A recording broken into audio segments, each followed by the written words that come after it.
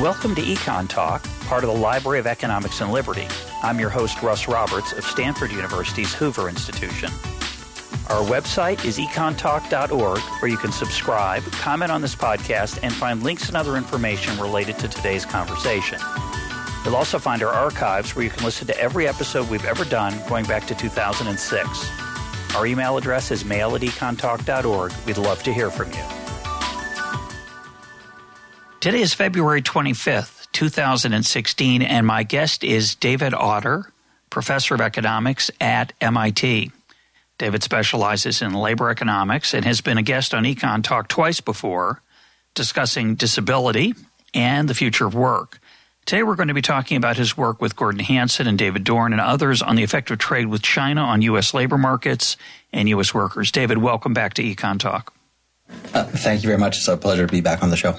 Your work on China was recently mentioned in a recent EconTalk episode with Adam Ozimek as an example of a paper or papers which had empirical research in it that caused him to change his mind.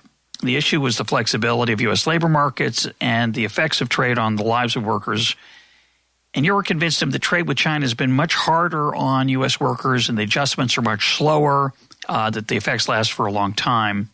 So we're going to talk about that work, but I want to start where you start at the beginning of your recent paper, The China Shock, with how the economics profession has looked at these issues. And there's been something of a consensus for a while that maybe is in the process of changing. But I want to start with the standard arguments that people have held for a while about free trade. So talk about what the assumptions have been that economists have worked under, the priors they have, about the impact of trade on welfare, the well-being of workers generally, and particularly workers maybe in areas that are competing directly with foreign imports. Sure. So the basic argument for free trade, an argument that I support, is that free trade allows countries to specialize in what they're good at, and by specializing that, they can sell those goods to the rest of the world and buy from the rest of the world the things that other countries are good at. So, rather than be do all my cooking and do all my cleaning and, make my own car and sew my own clothes and then go teach an economics class. I'm engaged in exchange with people within the world, within the U.S. and outside the U.S. And I focus on the thing I'm especially good at and trade for the rest. And so that's the general principle of comparative advantage. And that's it's as much true as it is between people as it is between countries or between firms within a country. And almost any conventional economic theory, including the ones I subscribe to, will tell you that that's going to improve aggregate welfare. The ability to focus on your comparative advantage makes all countries better off in aggregate. So, and if it didn't, they would have no reason to trade. So if they couldn't somehow get a better deal by making one thing and producing one thing, trading it with another country and getting the thing that country produces, they wouldn't do so. So in aggregate, trade is growth enhancing, increases the total output of countries, and there are other long-term benefits as well. It improves the competitive landscape, it improves the variety of products and services available, and it helps lots of countries grow and experience and benefit from the sort of technologies and innovation and variety of great stuff made around the world. So there's a very strong case for trade in general. Go ahead. Well, I was just going to ask, I just want to put a footnote in because a number of our listeners probably have taken or are taking an economics class that talks about comparative advantage, but many of them have not, and many have a sort of general idea of what the term means. And I just want to not so much correct what you said, but perhaps give a different way of looking at it and let you expand on that. One of the challenges is, I think you phrased it, you should specialize in what you're especially good at. That's not really a meaningful statement. You meant a lot of things in the background when you said that. So there are a lot of things I'm really good at. For example, there's a game my father played as a young boy called corkball, where you flip a cork underhand and hit it with a handle of a broomstick, akin to baseball. I'm very good at pitching corkball. I have some great pitches. My drop is really spectacular. But that's not a good thing to specialize in, because it's not just – there's no absolute way to compare the things I'm good at across activities. And of course, even if I'm really good, if we could think of a way to do that, if we had, for example, a time measure of how long it took me to do certain things and I could do them quicker than other people, that's not enough for that to be the thing I specialize in. Agreed. The way I think about it is I should get the things in my life as cheaply as possible. And one of the ways to buy stuff cheap, to get stuff cheaply, is to buy it from other people. And to do that, you have to have resources. And so I specialize in things that allow me to buy things that I couldn't otherwise produce cheaply by not trying to produce them myself, by letting other people produce them. And then in turn, the things that I can do, I'm getting in the trouble with the language, that I could do relatively well, meaning the things that I can do more cheaply for other people than they can do for themselves, they're happy to pay me to do those things. So I think one of the challenges— I agree. I mean, just to embellish your corkball example, if there was a major corkball fan base that was, paying for television rights and so on and paying to come out to games, and you were really good at it, you would specialize in corkball for a living. And you would hire other people to build your house for you and to clean and cook for you, for example. And so what makes it, when I say, what your comparative advantage is, it really means like what you can produce that the market wants, cheaply or better than others can. That's what your comparative advantage is in a market economy. And then, of course, you buy from the people who produce it more cheaply and better than you. They're focusing on their comparative advantage. And the example I like to use, probably used this a few years back, is Bill Belichick. Bill Belichick, the coach of the New England Patriots, was an economics major. And I think he's probably very good at economics. He really understands trade-offs in building an NFL roster, which is very, very challenging. And perhaps that's actually what he does better than anything else in conjunction with this general manager. But if he had been living in 1930, when the NFL I don't think existed yet, I think the NFL came into existence in the 30s or 40s. So if he had been an adult at the time when the NFL didn't exist, his comparative advantage wouldn't be coaching. It doesn't make any sense. So exactly. It's a complicated. It's not. It changes with your opportunities, with the prices and wages that you face, et cetera. It's an incredibly subtle concept. I just mentioned that because we teach it typically as a 2x2 matrix that I think masks the richness of the idea and the emergent nature of it.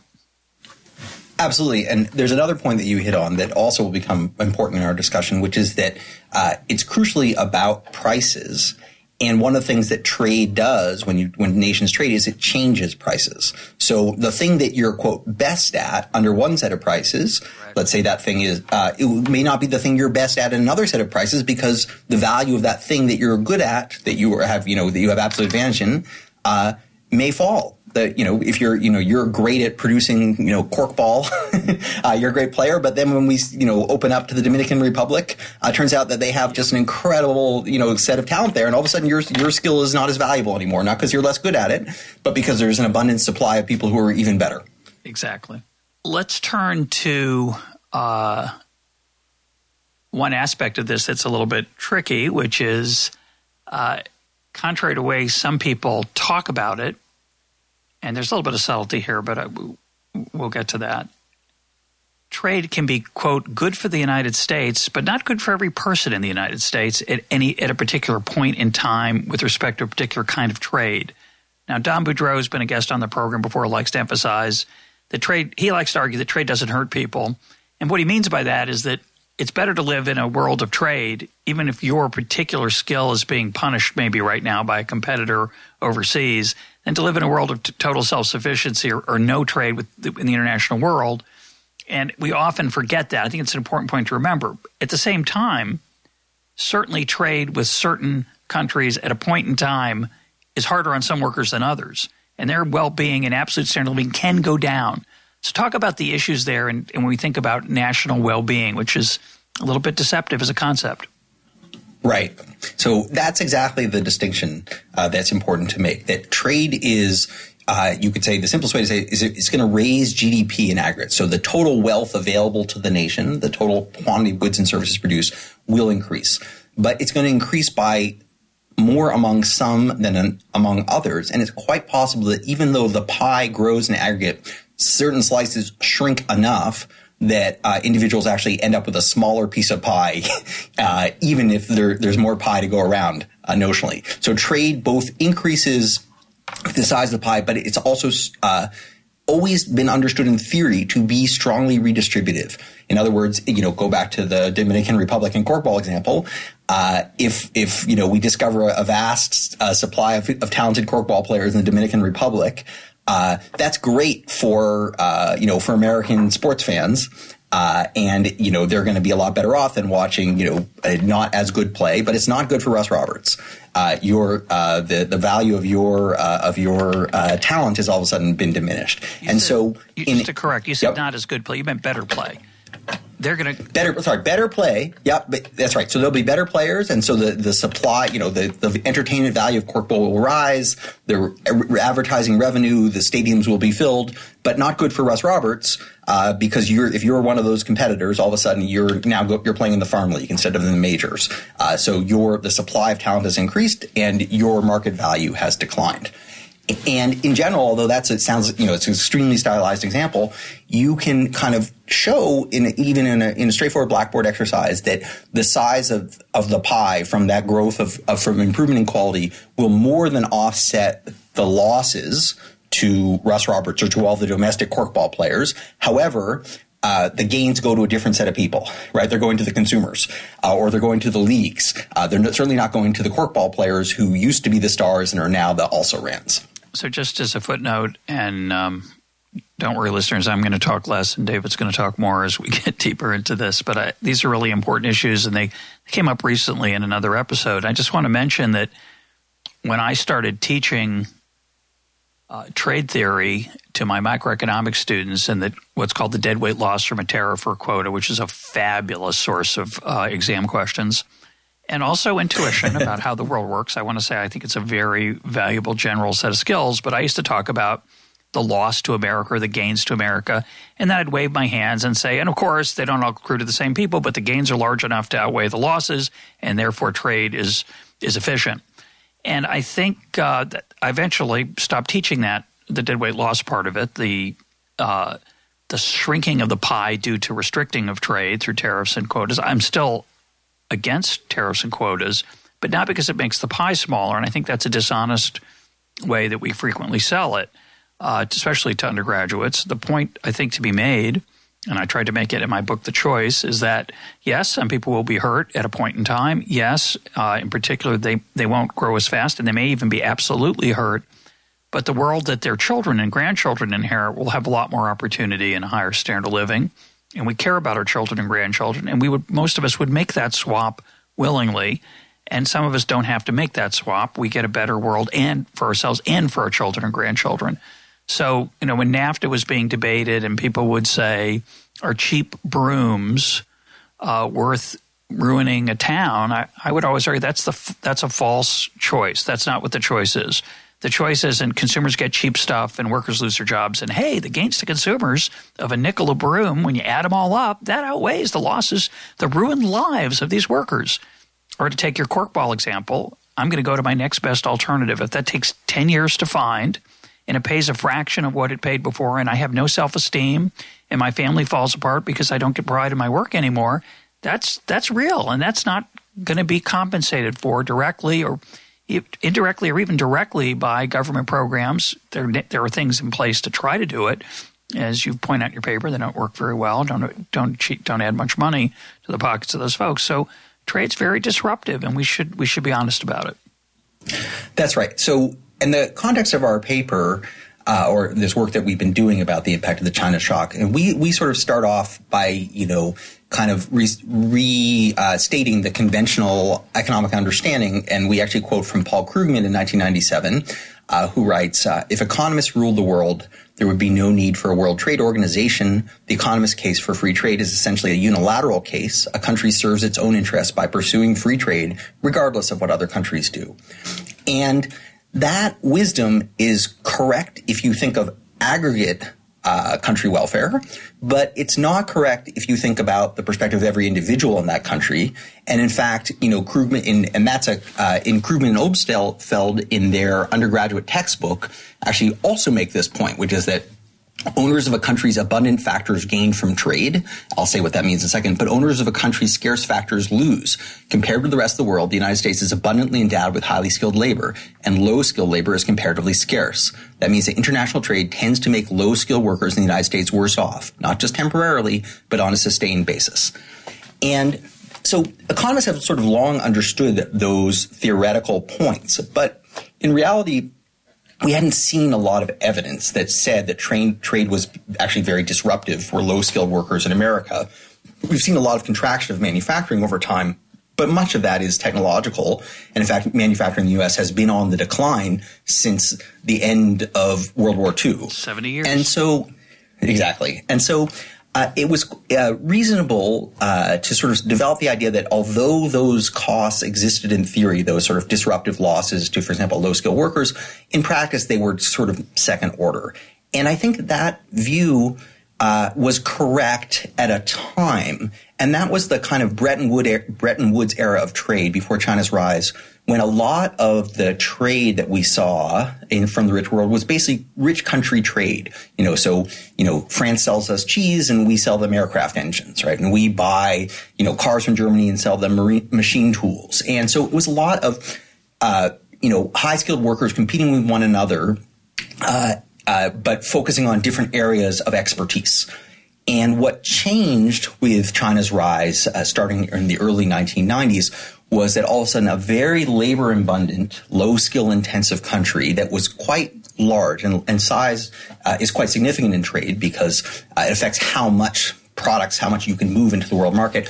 It all of a sudden became it opened to the world and then sort of marched up to the technological frontier from being decades behind it and created a flood of extremely competitive, high-quality products that directly competed with low-skill U.S. workers as well as workers in other countries, including things like textiles, shoes, commodity furniture, plastics, rubber products, dolls. My co-author, toys. Right? My co-author, Gordon Hansen, likes to say, if you go into Walmart and buy yourself a plastic doll, a raincoat, and a pair of cheap high heels, you've just made a trip to the Chinese manufacturing sector. Yeah. And so that all of a sudden the redistributive face of trade became very, very evident because we had an unusual situation where an extremely large country, meaning capable of supplying a lot of the world's manufacturing demand, all of a sudden just came online. It's like it hadn't been there. It's like we discovered oil. And its development was so rapid. I mean, it's sort of unprecedented in contemporary world history to have a country that is so backwards technologically all of a sudden becomes so competitive. And it has an educated workforce, relatively educated and skilled, hardworking. And then, Deng Xiaoping opened up these special economic zones. He said you can use market prices, you can import Western machinery, we're going to allow foreign direct investment. And I don't think anyone, in fact, it's clear that almost no one anticipated how quickly that would move and and let me be clear, it's been great for China. It's brought hundreds of millions of people out of poverty, the fastest movement out of poverty in any time in world history. It's brought a lot of wealth to a lot of developing world because China's demand for commodities has brought it into Africa, into Central America, into Brazil, and it's done a lot of good. Both in China and other places. So I want to be clear that this is not all cost by any stretch of the imagination, but it has been very disruptive, more than I think economists or anyone else had anticipated based on our sort of Bretton Woods era experience of, we know trade is not Pareto improving in theory, meaning Pareto improving doesn't make everybody better off all at once. But in practice, that sort of doesn't show up so much. Well, it showed up. It showed up a lot. Give us an idea of how big a change that is. I was shocked myself to see China's impact on world manufacturing output. A hard thing to measure, by the way, but something we make an estimate at. So China's share of world manufacturing exports, measured in dollar terms, went from approximately 2% in 1990 to about 17% in 2012. If we look at its share of value added, meaning the actual value, the actual sort of improvements it makes. So to going, when you take a raw material and turn it into a finished product, part of the value is the raw material. You shouldn't count that as your output. So the value added, the difference between what you buy and what you sell, effectively, its share of world manufacturing value added went from 5% to 25% in that period, which is just remarkable. Yeah, incredible. And that has certainly, corresponded to a big decline in by definition, in the shares of many other countries, but particularly the United States, actually. And it's not because the U.S. was such a large exporter of many of these goods that it's buying from China.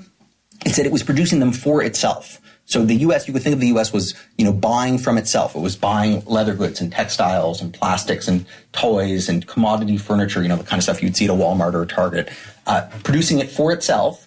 And all of a sudden, it found, wow, it's actually cheaper just to buy it abroad than to make it here. And that led to a substantial decline of employment in import competing manufacturing plants, and some of those plants are quite large. So furniture plants that employed more than 10,000 workers. There was a not trivial number of them, and almost all of them closed up.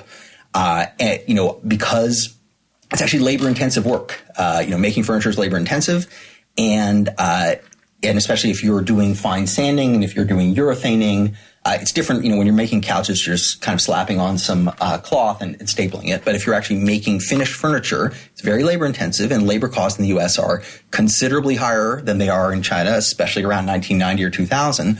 And so though a lot of those firms or those plants just kind of got wiped out, and we estimate the numbers in our work. It's somewhere on the order of conservatively about 1.5 million workers. So I want to put this in perspective, and I want to make sure people understand the sort of standard arguments that I'm sympathetic to, and that you are too, but up to a point, only up to a point. This is nothing new. One argument goes, and this would be the argument I've given most of over this period. So I'm interested in hearing why it's not true. If you think it's not. This is nothing new. We had massive imports from Japan. We've had a surge in imports from Mexico after NAFTA. As you say, manufacturing in employment has been declining steadily. There's been an acceleration of the downward trend in the last 10 or 12 years, but it's not like it falls off the map. It goes down. And at the same time, U.S. manufacturing output's rising steadily throughout this period as it's measured. It's not like we don't make anything anymore. People don't understand that. They think, oh my gosh, we don't make anything anymore. We make a lot more than we used to make, and that's because of productivity and technology. So that's happening all around the world. The total amount of manufacturing activity is getting a lot bigger, but that always happened. U.S. car manufacturing shrunk in the 80s as Japan's production came online. And through all this period until recently, unemployment never got very high. It's not very high right now. It's 5%. The American consumer got cheaper goods. That freed up money to buy other things. Those things are hard to measure the direct effect, but surely there are jobs that expand. And we see that during decade after decade of hundreds of billions of dollars of trade deficit year in, year out, and the economy still keeps humming along. Unemployment stays low most of the time, unless we have a recession. They've been mild. So it's not obvious that China's rise should be much different than what we've seen before. Why? What's the theoretical case for paying more attention to it? Sure.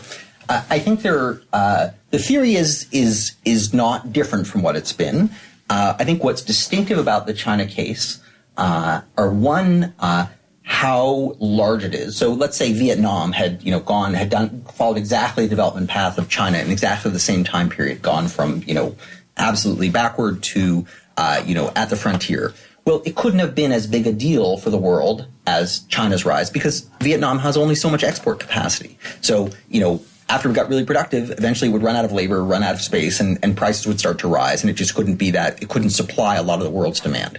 But because China is the world's largest country, and because it had a huge amount of surplus labor, basically you had a lot of people out in the rural areas, about 150 million of whom migrated into cities, into export processing zones. So you had this incredible latent capacity. You could think of it as China was like the proverbial rock poised atop a spire in a mountain, waiting to come down. It's just all that potential energy can convert into kinetic energy in very short order.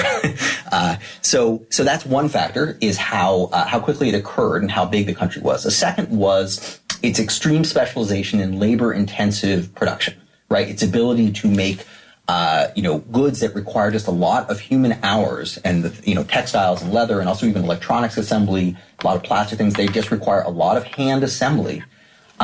And so that was direct competition with the lowest skilled sector of the U.S. manufacturing workforce, a lot of which is employed along the Southeast. So it's not the Rust Belt industries. It's not cars. It's not engines. It's not electronics. It's really, the labor-intensive part of U.S. manufacturing. It's much more in the low-wage regions of the country, and a lot of them being in the Southeast. So, again, furniture being a really good example. So that second factor is that specialization, the extreme specialization in labor-intensive. Let's see, is there a third factor? The other thing, actually there is a third factor. In fact, there's two other factors.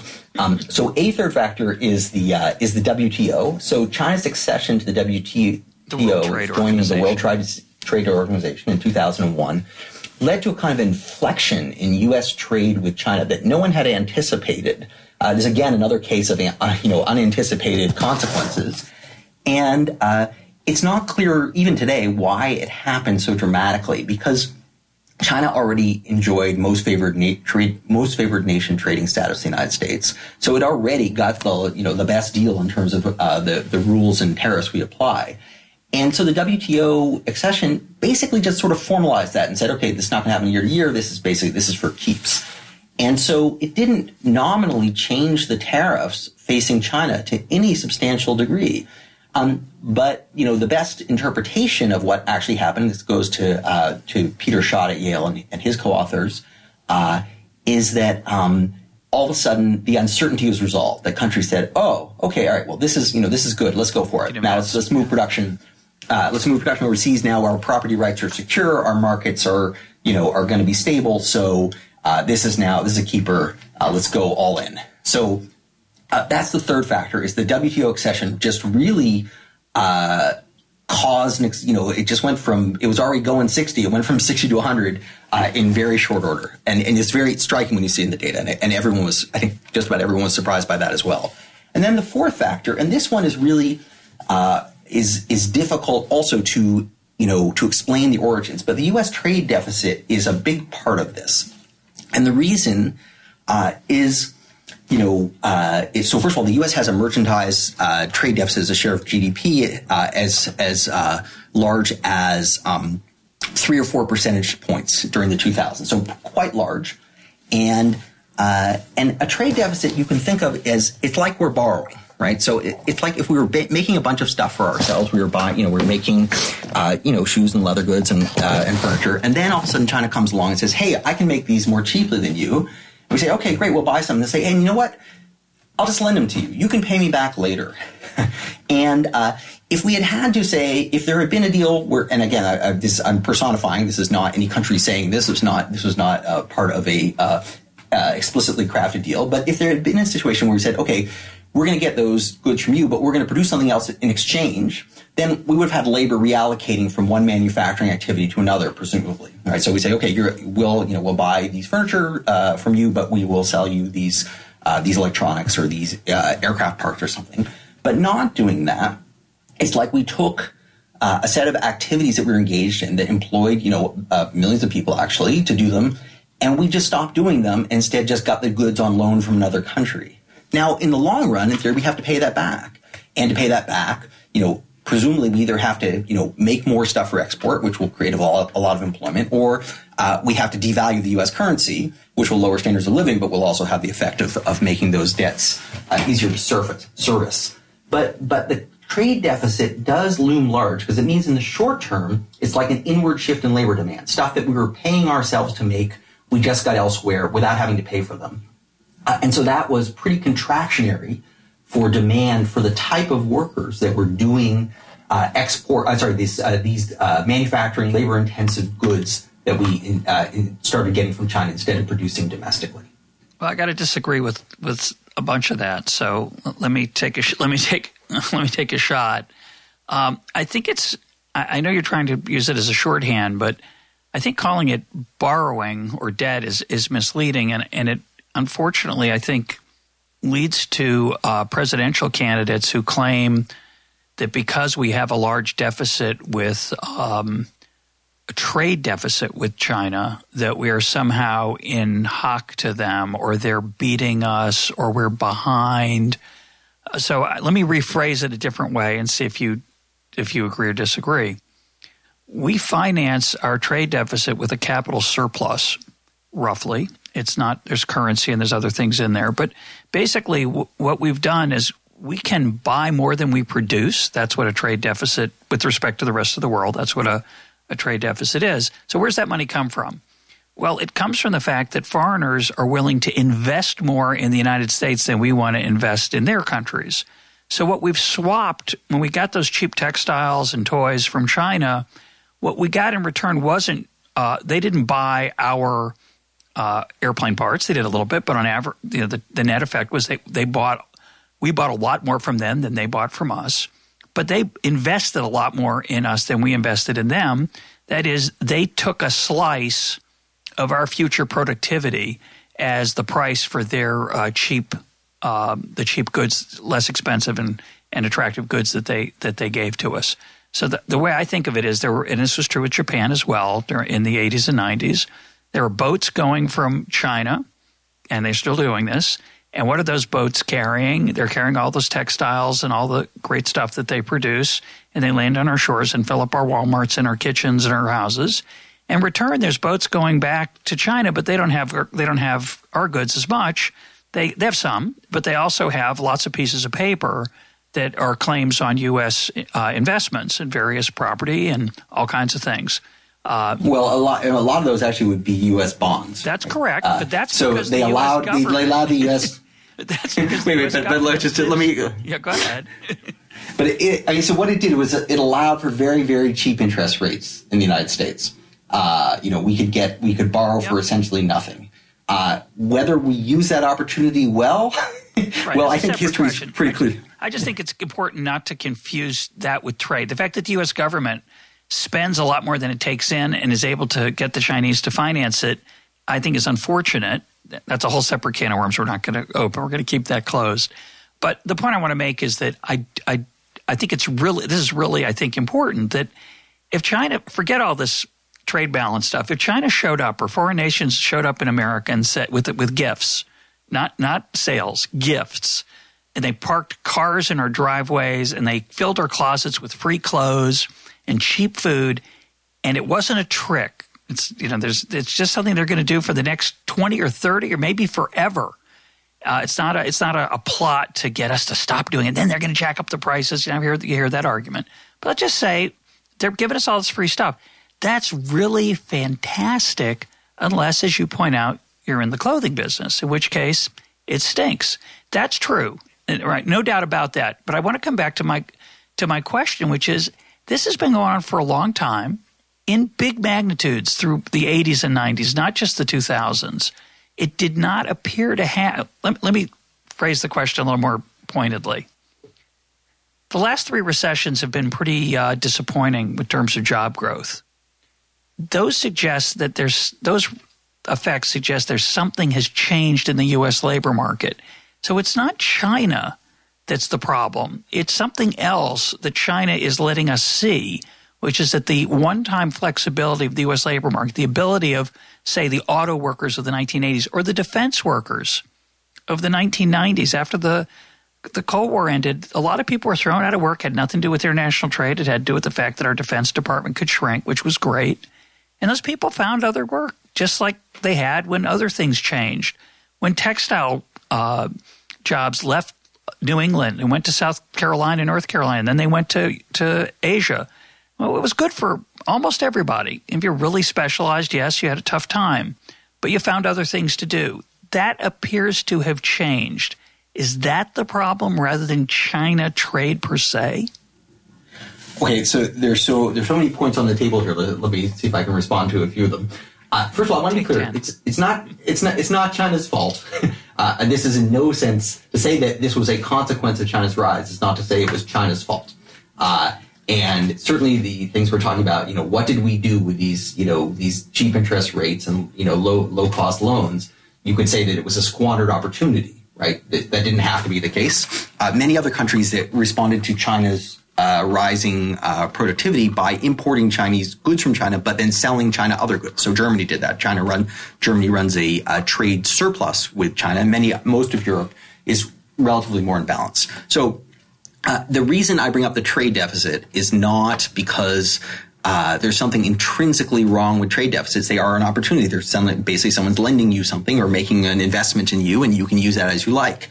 However, it did mean that the manufacturing jobs that might have occurred if we were running a trade balance that workers would have been reallocated from one type of manufacturing potentially to another, that didn't occur. So that's part of the reason there wasn't faster reabsorption.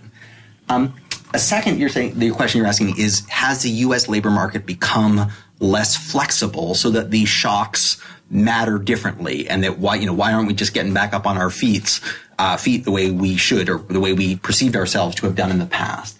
And there, I think the answer I'm going to give is sort of yes and no. So let me start with a no. We've known for a long time that displaced workers losing career jobs do very badly. And this goes back actually to the work of Jacob Lalonde and Sullivan, their famous 1992 paper, which basically studied the closing of the steel industry in Pittsburgh during the early 1980s, right, when the dollar was extremely strong, and we started importing a lot of steel from Japan, and basically this was the first really big Rust Belt recession, right? And those steel plants never came back.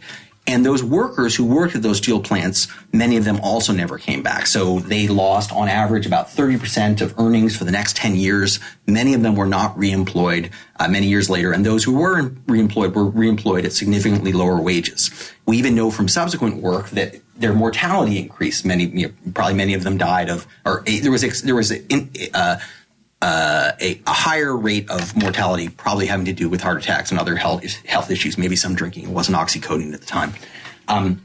So when we've always known it's costly to workers to be displaced. And so in general, you don't, get fired from Ford Motor Company and then just go start your own auto company and make a fortune at that. I think there are two things that make this episode somewhat different. One, of course, is that it was so big and so rapid. So the rate of change matters because, workers compete with each other when they're unemployed for new jobs. So we know this from data from, for example, Austria.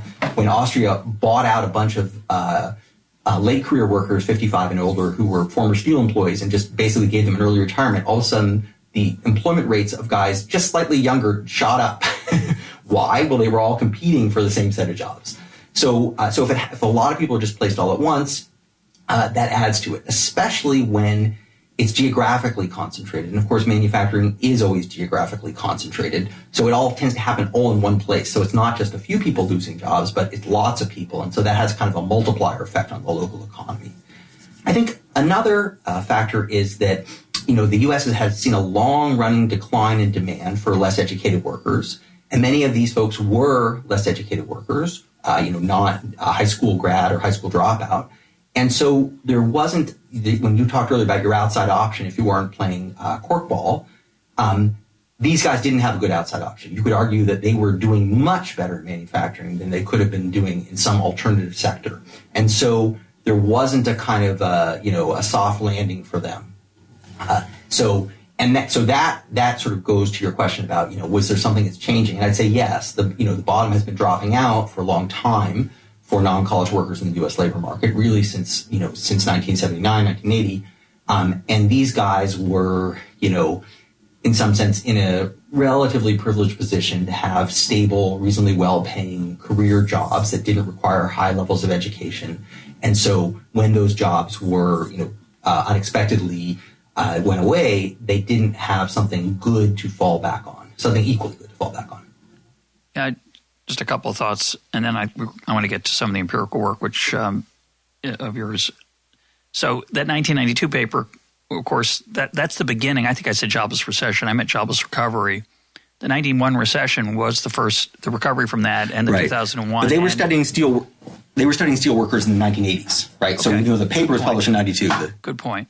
I just want to add one other theoretical point, though, which is I don't like when you say that if China had bought stuff instead of investing in or borrowing from investing in U.S. assets, either loans from the government or stock or equity or real estate, that the job effects wouldn't have been as big. I think, or would have been different. If we go back to the gift scenario, if they gave us all the stuff and they didn't charge us anything and they didn't borrow anything and they didn't invest anything, those workers in those industries would have to reallocate. But if they bought but Americans, because they have free stuff now, they now have more money to spend on other things. So those industries are going to expand, and there's no reason inherently that the trade imports are going to cause unemployment or job loss in the aggregate unless markets don't adjust. And that's the crucial question. Sure. So, agree. If they were given as gifts, it would be incredibly disruptive, right? Even though it would increase aggregate welfare, right? We're getting stuff for free that we used to have to pay for. So, lots of people are going to be better off. It's just that a subset of people are going to be much, much worse off. The gains are in net going to be positive. It's conventionally measured. It's just that the guys who have free clothes but no employment are not going to feel fully whole. That's not my point, though. That's not my point. My point is that those workers' opportunities are no different than if China bought goods instead of investing. Because if they invest instead of buying American stuff, then Americans have all this extra stuff to spend money on, and those industries are going to expand. And there's no reason to think that Americans' demand for other stuff is going to be will be different than Chinese, and there will be an adjustment period, and certainly we care about and worry about and are interested in how long it takes. I'm just picking on this point that somehow because China didn't buy stuff, that somehow there's job losses that can't be made up. There's disruption, but I don't think there's job losses. Okay, so first of all, let me be clear. It's not China's fault for not buying stuff. They bought stuff from lots of other countries, right? Yeah. So I want to be clear that it's not like they said we're giving you, but we won't buy. No. I just want. It's very. I want to be clear that I'm not bashing China, and I'm not. So we're telling a story, a positive story about what happened, not a normative story about whose fault it is, But so sure, it creates aggregate wealth, and that makes consumers better off, and they can use that aggregate wealth. They can go out to dinner more. They can buy, television sets. With money they would have spent on clothes, they could spend on their kids' education. Lots of things can happen, but it does mean that the workers the workers who were laid off had a specific skill set in general, and is not a highly educated or flexible skill set. If China had said, well, all right, we're gonna sell you all our textiles, but we're gonna buy leather goods. You could imagine that those workers could more easily reallocate it into another activity that looked pretty similar to what they were doing. So potentially might have been reemployed under comparable conditions. But if instead you said, okay, well, because of this, we get to buy all these iPhones, right? We have all this cheap money, so we're going to buy big TVs and iPhones and go out to restaurants and we'll take more vacations. Well, we're wealthier, but that's not going to do much for the employment of those specific individuals who are directly impacted. So that's why I think that the bounce back is a little harder, because there's not a good outside option for those workers. And, we know employment rates of low educated Americans have been on the decline for a long time. So it's not that, they were otherwise doing great and then this was a blip. It's that, the bottom had been slowly dropping and then this was a very rapid drop. And all of those declines have been associated with declining employment rates of non-college workers, and the last recessions from after each one, there's been not an incomplete bounce back. The only time we really saw a rise in the employment to population rate of low educated Americans was during the mid-1990s when the labor market was extremely tight and productivity and wages were rising, and that was, sort of morning in America. But unfortunately, it didn't last that long. Yeah, I don't disagree with any of that. I'm just again reacting to this idea that somehow there was an employment loss because China didn't buy stuff, which is, I think it just misleads folks who don't know these issues, who don't think about them a lot. I think the thing that we agree on, and really the point of our paper, is not about the net job losses. It's really about the degree of concentrated loss, right? Even if the gains are positive in all likelihood. In net is that it was very devastating the way that people were not expecting to specific subsets, specific regions that went from being relatively robust manufacturing centers to being rather blighted, or at least to a subset of people losing career employment and not being able to find good alternatives. And that's what we're trying to draw attention to. The other part of the calculus, which is the net gains are very likely positive. However, the distributional costs, which we've always known about in theory but hadn't seen a lot in practice, we now saw that very, very clearly. And I can talk more about how we did that if that's helpful as well. Let's turn to that. I just I agree with everything you just said. I just think that all kinds of changes, technological change, changes in tastes. I don't think the construction and housing market is the people who were in that market who suffered when the housing market collapsed. I think a lot of them, very geographically located in certain states, have struggled to find new stuff. And so I think to me, and I'm happy to hear a broader perspective, but to me, what your work so far highlights to me is that labor markets and geographical mobility are not what we thought they were. And so in response to all these kind of changes, certain types of people, especially with narrow skills or less education, are really struggling. That's correct. That's absolutely correct. So let's talk about what you found for China for this particular case. Sure. So let me say we start out to ask the question, how have labor markets adapted to this very, very rapid rise of trade? And our prior was that they would have adapted pretty well. And the way we went about asking or analyzing that question, we said, okay, well, let's take all the goods that the U.S. imports from China, and there are about 400, and let's say there's 400 categories of those. And so we see an increase in, tennis shoes, an increase in furniture, an increase in, certain types of construction products. Well, then we can say, okay, well, where would those be produced in the U.S.? What are the so if we were making them here, where would they have been produced? Well, we just go to the old county business patterns. We see employment by detailed industry, by county, and we can look at, let's say, in 1980, when before this started, or even 1990, and we can say, okay, these are the places where those things are produced. So if there's going to be an import competition effect, it's going to be in those locations.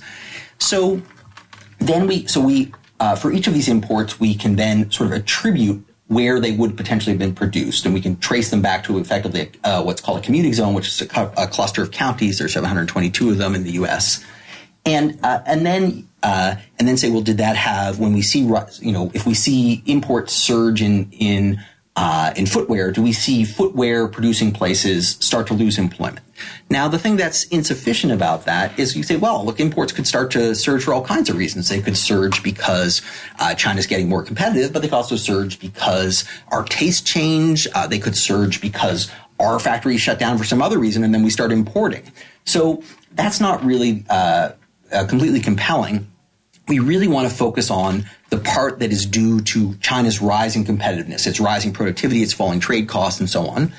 So what we do is we look at the same goods being imported to 8 other wealthy countries. So we choose these 8 countries because there's harmonized data, but they're like Austria and Australia and Japan and so on. And we look at when exports from China in a particular category surge to all those countries simultaneously, and we say that's very likely. Again, we can't perfectly trace it, but that's almost surely due to China's falling costs, rising productivity, rising quality, and we use that to predict the import growth in the U.S. by category, by each of these 400 product categories, and then look at that predicted component and how it relates to changes in employment in manufacturing in each of those locations. And it's actually, that may or may not have sounded too complicated, but it's actually incredibly visually striking. You see it right away. It jumps off the page. And I think that's why this research, as your prior guest said, changed some minds, because it's quite transparent. You can find the locations and you can see what's happening there. But that's not the most important part of this research to me. So again, it's not surprising that textile mills in the South got in trouble.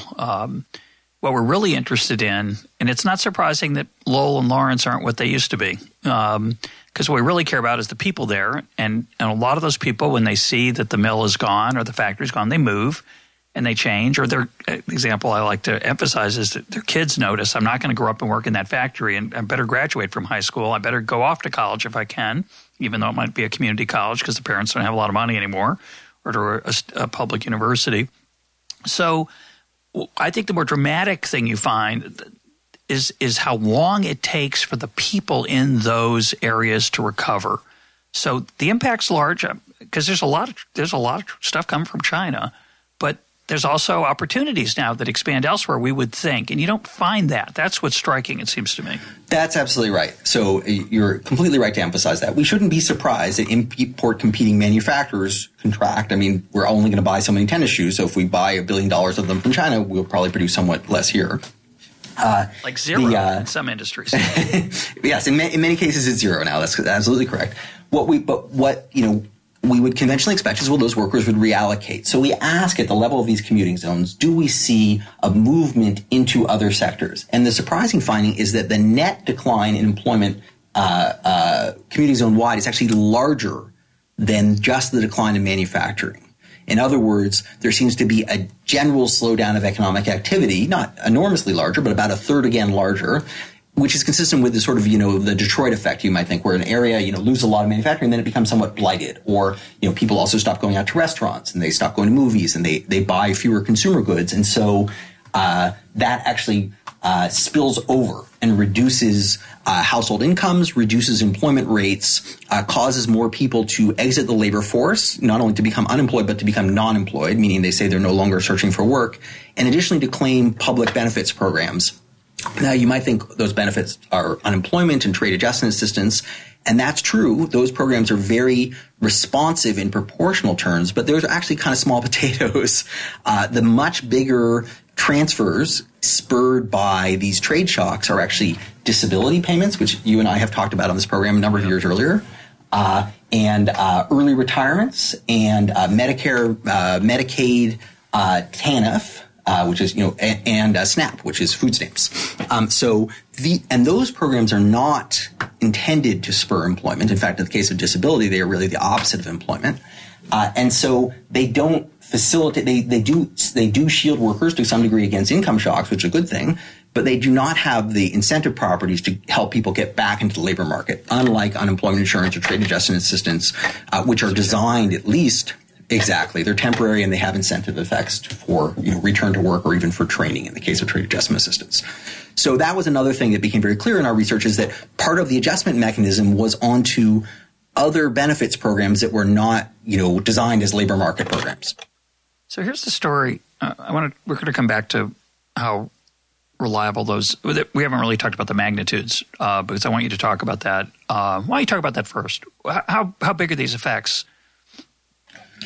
Sure. So let's see. So we estimate that about 25% of the decline in U.S. manufacturing employment between 1990 and 2007 was due to China's rising competitiveness, and about 45% between 2000 and 2007. The total, and these are, I want to be clear, these are conservative estimates. We're only taking account for the piece of variation that we can confidently attribute to the productivity side, as opposed to just whatever else causes imports. So in net, that would be a reduction of about 1.5 million manufacturing jobs. The net employment effects are somewhat larger because of this sort of 1/3 multiplier, so you could add another 500,000 to that.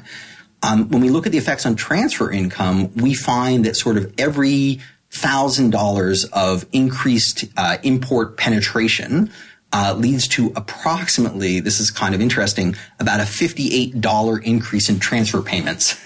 About $4 of which is unemployment, another $8 is disability, another $10 is retirement, another $15 is other federal income assistance, and another $18 is government medical benefits.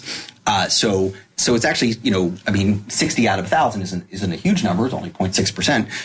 But No, sorry, excuse me, 6%. Sorry, but it's not at all small.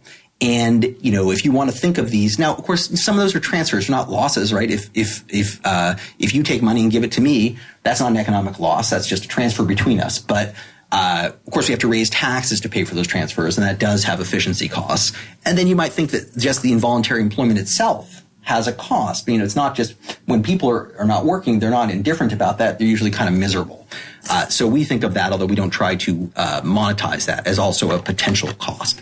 So yeah, I think what we don't see, what we expected to see, we expected to see people moving out of manufacturing into non-manufacturing, everything else. We don't see that happening at the local level, nor do we see a lot of mobility, geographic mobility that you would anticipate. We don't see people moving to growing places very rapidly. They tend to stay put.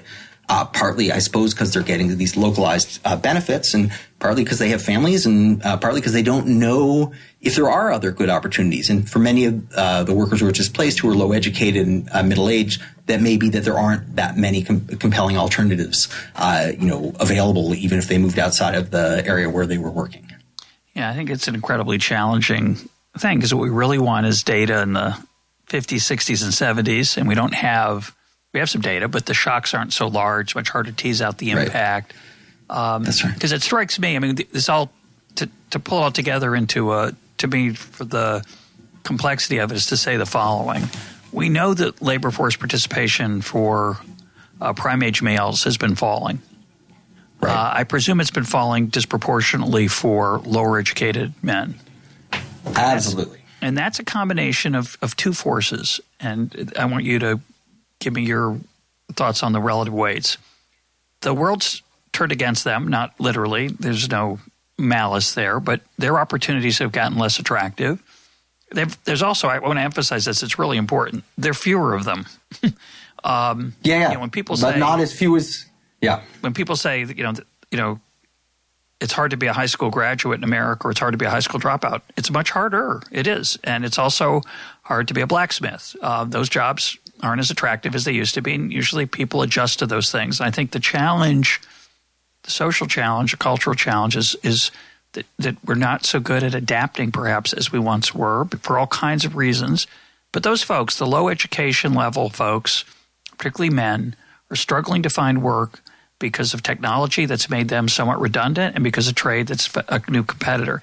At the same time, partly in response to this possibly, but maybe not, the government programs that cushion those blows have gotten a little more generous. They've gotten a little more easier to qualify for, particularly disability, which I learned from you. And as a result, the things they used to do when they're faced with those changes, they don't bother with as much. As it's not as costly to avoid those unpleasant things like moving. It's also housing prices, which make it harder to move, I think, people. So partially, going back to my earlier point, the last 25 years of economic change, our labor force has become a little bit more like Europe's. We have a better safety net in place for the people who are harmed, but the result of that is that it's not as flexible, and so we observe persistent impacts because the incentives to escape those impacts has gone down. Is that a fair assessment? I agree with most of it, but not all of it. I'm not sure the incentives have, the outside option of being a non-worker has greatly improved in the time, such that people don't have an incentive to work. I think it's more that the set of options that are available to them have really gotten worse. For sure. The earnings levels of non-college workers have fallen, or high school and high school dropout have fallen on the order of 20 to 30% since 1980. Those jobs actually have arguably less security, less likely to have healthcare benefits until recently. And also may also be sort of less psychically appealing. Many of them are basically personal services as opposed to, tangible work. And I think men in particular tend to have preferences around that. Maybe I'm making myself an out-of-date sexist by saying so. It's a relevant question. But, it's an open question. But I do think, I agree with you absolutely that technology has played a very big long-term role in this, and that is the more important. If I had to say which of the two forces was the most important, I would say it was the former, it was technology. Trade really wasn't a very big deal for what was happening to, low-educated male employment in the U.S. in the 1980s, except through the sort of, the the dollar shock. So I think technology has led to a lot of redundancy. There's just a lot less dexterous physical labor to do in manufacturing and even in warehouse operations. There still are, by the way, very good trade jobs. When I say trade, I mean in the trades, in the skilled trades like electrical work and plumbing, and some areas of construction and skilled repair. So I don't want to say that that's all gone, but there's less of it. You're definitely right that there are many fewer as a share of population low educated workers than there used to be.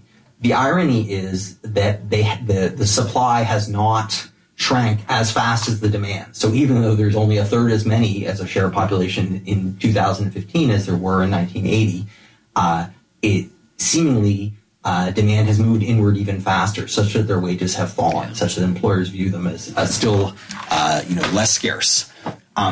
Now, a good side of this, of course, is that people have been responding by investing in education. Right? People, many more people attempt college, and more of them complete it. Not as many as should, and this is a different discussion. But, yeah. See my conversation with Brian Kaplan. Go ahead. Yeah. Mm-hmm. Yeah. We are seeing people adapting, but there are a lot of people left behind, and they do.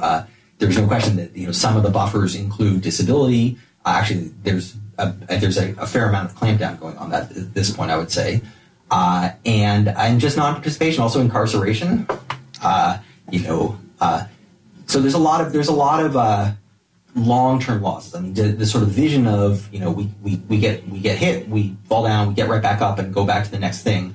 That is, the data do not support that as having been the main story for the last 20 years or so. Part of the novelty of your econometric findings is the duration. So talk briefly about how you try to measure the enduring impact. And by duration, I mean a decade could go by where the impact on a person could be out of the labor force for a very long time. It's not just, it takes a while to find a new job and it doesn't pay as well, but they lose 10% or 15%. Some of these effects are quite long and quite large. That's right. So, at the labor market level, we sort of look at over 10-year periods, and that's where we're measuring the growth of non-participation and so on in these kind of 10-year chunks. In another paper, we used longitudinal Social Security earnings data to look at workers who were exposed in the early 1990s, and we're able to follow them through 2007.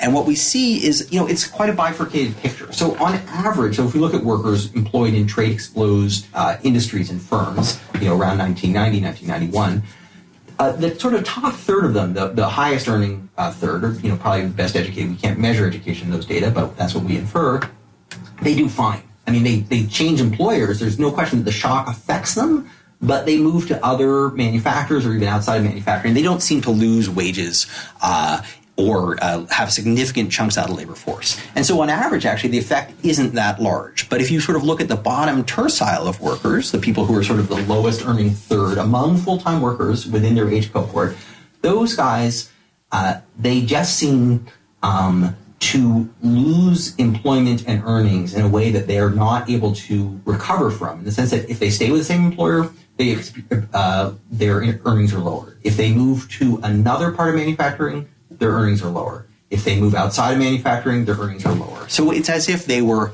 they had some kind of good deal going, and they're just not able to get to make it up again. So it's not that the degree of churn among those workers and movement out of the original firm into others is not higher than among the most exposed.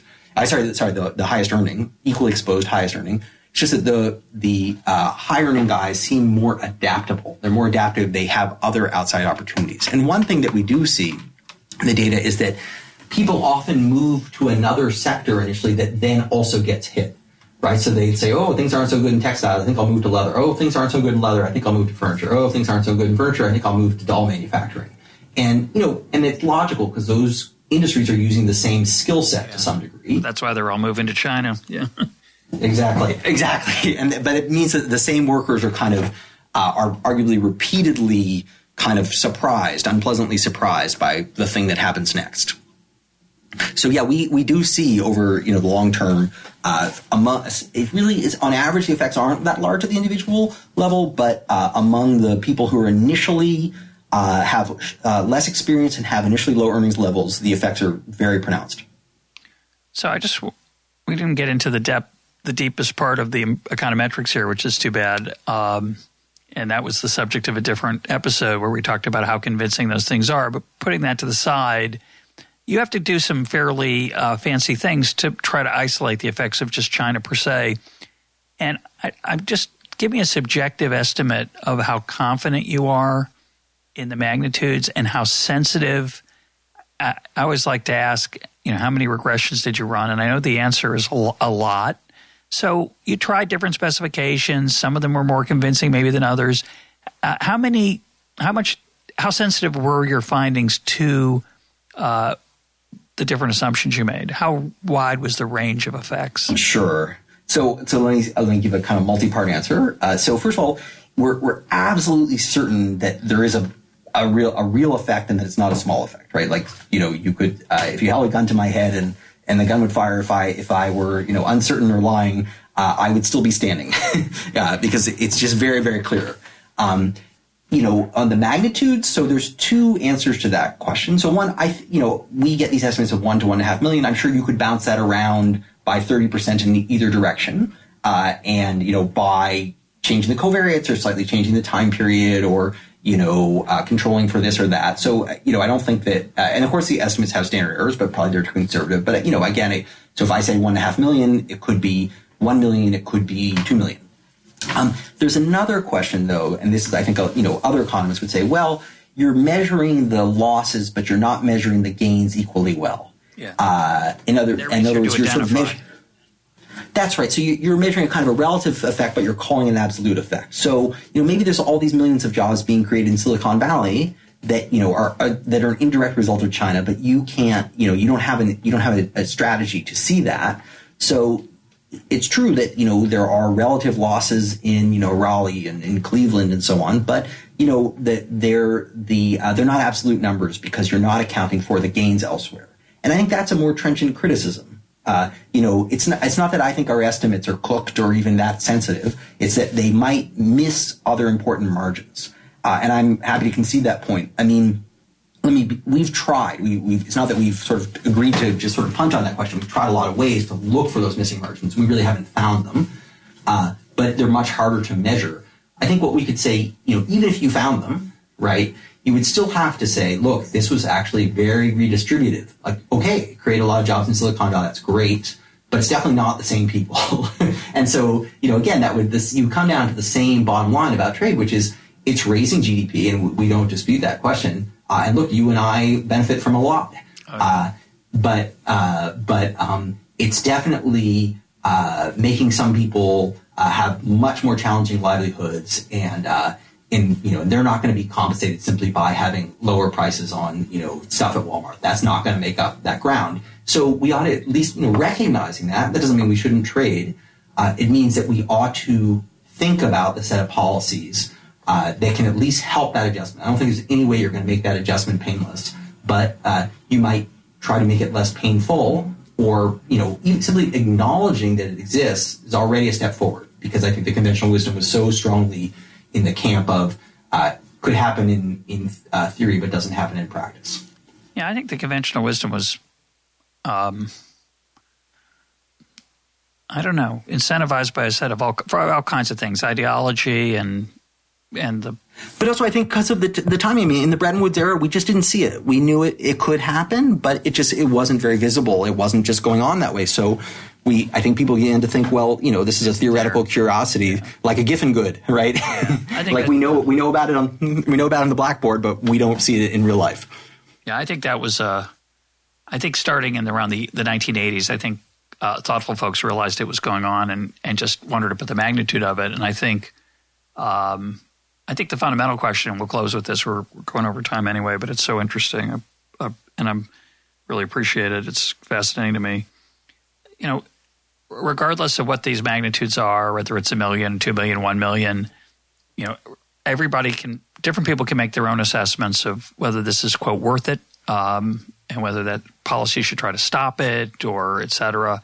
In a country of 330 million, it's very hard to weigh small gains at a point in time versus big losses in a concentrated group. And there's a lot of complicated philosophical issues there. Let's put those to the side. I think what remains true is that people who struggle with the educational system as it's currently constructed are going to have a tough time for a long time, again, regardless of what we do with trade. And so I'm just curious if you have any thoughts. The standard economist answer to these problems, we just need to compensate them. Well, first of all, they don't want compensation. They want a job. They want meaning in their life. Right. They don't want to be on welfare. They don't want to be on disability. I don't think that's very few people's first choice. They want a life of meaning and contribution and productivity. What are your thoughts on how we get there from here? Well, I think there's always going to be two things you're going to have to do simultaneously. One is going to be investing in people to create opportunities. That means, K through 12 education. That means college, but it also means better vocational training systems, something that there are many countries that do better than the U.S. in terms of making very skilled blue-collar workers who have long careers in Germany and Austria and Sweden. And then, of course, we're also going to have social insurance programs that, because not everyone's going to win. And we should, in my opinion, should have readily available health care. We should have, even kids who have misfortunate parents should still go to very good schools and live in safe neighborhoods. And, of course, we should invest in the infrastructure that allows, more manufacturing to occur here. It's not, manufacturing is growing in the United States again. It's much less labor intensive, but we do have relatively low wages, low energy prices, and pretty good infrastructure. Not what it should be, but there are ways we can invest to increase those opportunities. So I think, over the long run, it has to be about people's skills, but in the medium run, it also has to be about, social assistance, and investments, some of them which may not have high rates of return viewed in, in the rawest terms, but might have high returns if you think that having people gainfully employed is itself a good. And it also makes you think about how quickly you want adjustments to occur. So even if, we agree we should have, no trade barriers, we might say, well, we don't want to, if we have a 25% tariff on light cars and trucks, maybe we don't want that to go to zero overnight. Maybe we want it to go to zero over a 10-year period or something, right? So I think the speed of adjustment really does matter, especially because, people have finite careers, right? So if I'm 55 and you tell me that, my auto job won't exist 10 years from now, I'm not that upset about that. So, the rate at which things change affects how disruptive they are, even if you're going to the exact same place. My guest today has been David Autor of MIT. With co-authors, he's written a series of very interesting papers on China, parts of which are inaccessible to the non-specialists, but parts of them are very readable. And if you enjoyed the back and forth and the economic ideas that we're talking about, I think you'll find those papers useful, and we will put links to them up on our website. David, thanks for being part of EconTalk. Thanks very much. It was a complete pleasure.